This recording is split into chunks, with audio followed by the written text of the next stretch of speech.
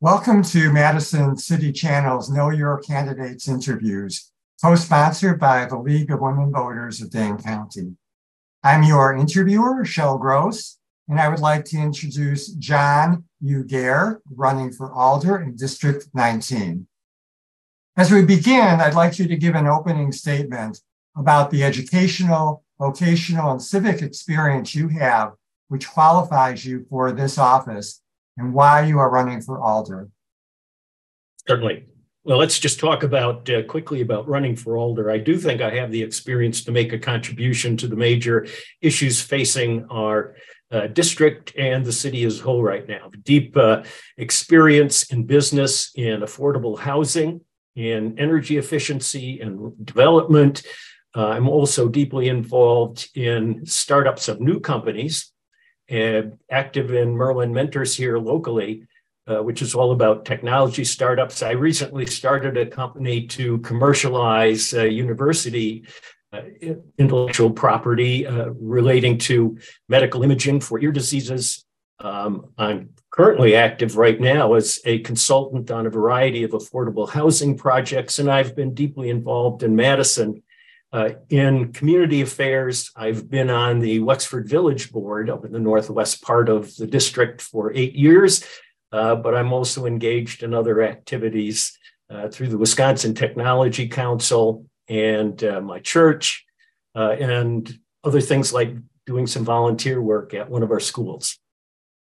So, public service is a long part of my family's history, going back couple of centuries, and I think I can make a contribution based on my experience to some of the key issues that we're facing. I suspect we'll be touching on those.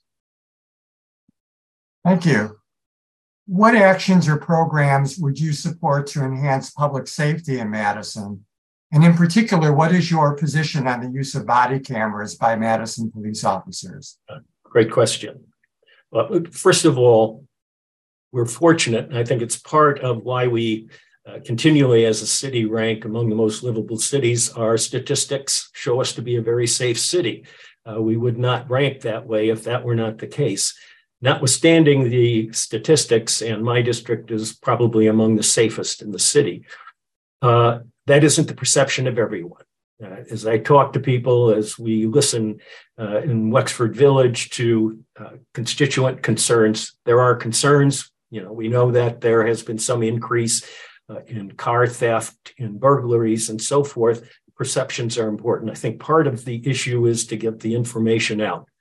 We want our police to be very effective. And let me say that I've got family history. Every generation of my family since 1870 has had policemen or firemen, including my brother, who was grievously hurt in the line of duty. So discussions about policing, both the desire for respect and the risks that are taken, but also the problems, the things that can be improved, have been part of table conversation in my family as long as I can remember. And I think one of the things that we need to do to make assure that our police are successful is we have to do them their basic job. I am a strong proponent of the new CARES program. I looked with interest through the first annual report. I'm not surprised that it showed great response, and the police officers I've spoken to seem to be highly in favor of that, because it lets them do the things that they need to do and shows greater care to our neighbors that are suffering from some sort of mental crisis. Well, cameras. It's been before the council a number of times now. There's certainly proponents for that. I think that the issue for Madison, which affects so many things right now, is this looming structural deficit that we face in financing. Cameras are expensive. As nearly as I can tell, looking through the literature on it, it's really hard to find really definitive evidence about whether or not they promote greater community appreciation, better examples, and so forth. And so I think we'll still have to look at whether we can afford to do that, even if it has some benefits. Thank you. What do you see as the most important environmental issues the city needs to address? And what will be your priorities for council action on these issues? Well, first of all, this is a fairly important thing in my district. We suffered some of the worst damage during that 2018 flood event. So what we might refer to as climate change resilience is a big issue. And the biggest part of that is going to be stormwater management. I've been very active in all of the watershed studies that affect our area. I'm very impressed with what the engineering department has put forward to do that. Understood just recently that we have a grant for one of the most difficult things, which is the conduits that we need under the Beltline, West Beltline and High Point Road to be able to free up that thing. So we're going to have to do a lot of work just to carry out and budget for all of the stormwater management things that we have to do. Beyond that, energy efficiency is important. A very, very important part of my business background has been in energy efficient structures and so forth. We need to continue to enforce what we can do in that area and encourage it where that's the proper way to go. What is your position on increasing the pay for alders? Well, I'm running because I can afford to, and not everyone can. So I appreciate that that's an issue. You know, part of looking at the pay is then offsetting that with a smaller group of council and so forth that's been looked at. Rather open to arguments on both sides. My prejudice tends to be in favor of keeping 20 alders and the structure we have, albeit that certainly places a great deal of stress on the council members. It's a reason for burnout. And yet I think we get a great deal from the approach that we're currently using. I'll continue to look at the evidence and what the opportunities are, but I think a volunteer board, albeit one that endures a lot, probably gives the city something that's really important. Thank you. What, if anything, do you think the city should be doing to support economic development? Well, I think during my long association with Madison, I haven't lived here forever, but Wisconsin's been home forever, and I've had relatives in the area, and I've had a cottage in the area, kids that went to school here. So there was a time when growth was not popular in Madison. I think that's changed, and I think that has to be the way. If we look at how our funding works and the limitations that are on that we're not going to affect on city council, we have to have growth.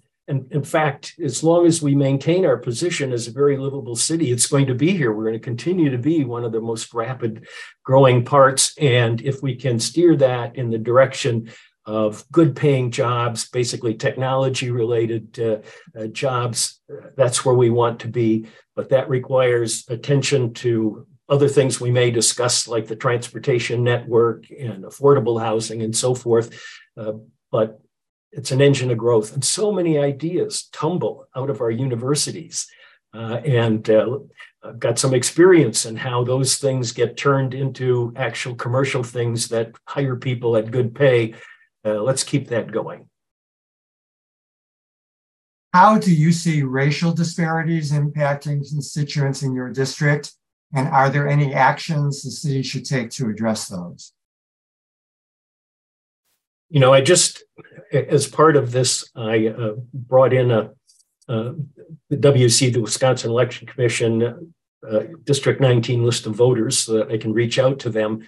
And I spent some time over the Christmas holiday. I read all close to 9,000 names and so forth. That certainly gave me an impression that verified. We've got a pretty diverse district, quite a few people of color, immigrants from all over the place, Africa, a lot of East Asians and South Asians. We're pretty light, and I think that's a problem. We're pretty light on our local people of color and the Black community, the Hispanic community. And as we look at how this district was developed, I think that was probably malice aforethought. It's to keep it as white as possible. I don't think that's in anybody's benefit in this day and age. Look, the statistics are out there. We know that the gap with people of color in this community is atrocious. And not only that, it's been persistent. Everybody's worried about everybody's concerned, but we haven't found the perfect thing. And we just have to continue to work on that. My own feeling is that I'm just one more white guy who's pretty privileged. And I'm listening to some great leadership that we have in the Black and Hispanic communities. I think what we're trying to do as a city, not in my district, but what we're trying to do with the Black Business Hub down on the south side, the Center for Black Excellence, some excellent programming at the Latino Chamber of Commerce. Let's support those people. They'll have a benefit to the whole city, including my district, if we can find a way with those excellent leaders. And as a city, those partially private activities, they're going to have some problems along the line. That's just natural. Let's help them adjust and get through that so that we can see finally some dent in these just shameful statistics that we have in Madison. What are the most critical issues that you see facing the people in your district, and what would you propose to address those? Well, we've already touched on part of that, and that's the stormwater issues. I just mentioned it briefly, but it's going to be an ongoing matter to be sure we've got some budget associated with those, that we get the grants that are possible so that we can carry out that infrastructure development. But we need to do that. That's probably the top of the list for most of the people in the district that I've spoken with. We already talked about public safety and the initiatives that the CARES thing is the right thing to support there. The people in our district who have spent more time looking at the overall finances, and that's not on everybody's radar, but those who have are certainly saying, hey, we see that we've got that budget cliff that's staring that. Boy, if I'm elected, it looks to me like in 2024, we're going to be looking at the 2025 budget, and it's going to be hard. It's going to take some real effort. We're going to really have to look at how we support our different activities that are essential. We may have some tough decisions, and I'll just say that I've got a long background in finance and budgets that I hope to bring to apply to that. I think those are the big ones. Transit is an issue. We're facing some people who will be walking further or won't walk anymore to the redefined buses. But we actually have, as we look at the information, a lot of people that are closer to a stop. I'm a great fan of bus. I ride the bus whenever I can, or bike on the paths, and we ought to keep that going as well. People like using all of that typical Madison infrastructure. What would you like to say to the viewing audience as we complete this interview? I would say, I hope you focus on my experience. I think that's the most relevant thing that we can bring to the kinds of issues that we have. I think I should also say, and this is on my mind, I watched the debate on the TOD zoning overlay that deals with our transit approach and density. I'm a fan of smart density. In this district, there are going to be a variety of opinions. I'm going to guarantee you that if you bring something to me and I disagree, I'm still going to make sure that your voice is heard.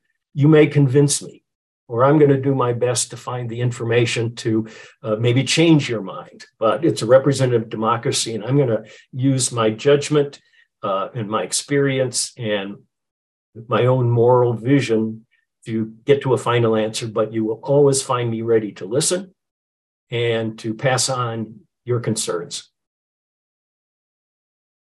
I want to thank John for speaking with us and the viewing audience for taking the time to know your candidates. I want to remind everyone that primary election day is Tuesday, February 21st, and the general election is Tuesday, April 4th. As with every election, please vote. On behalf of Madison's City Channel and the League of Women Voters of Dane County, thank you for joining us.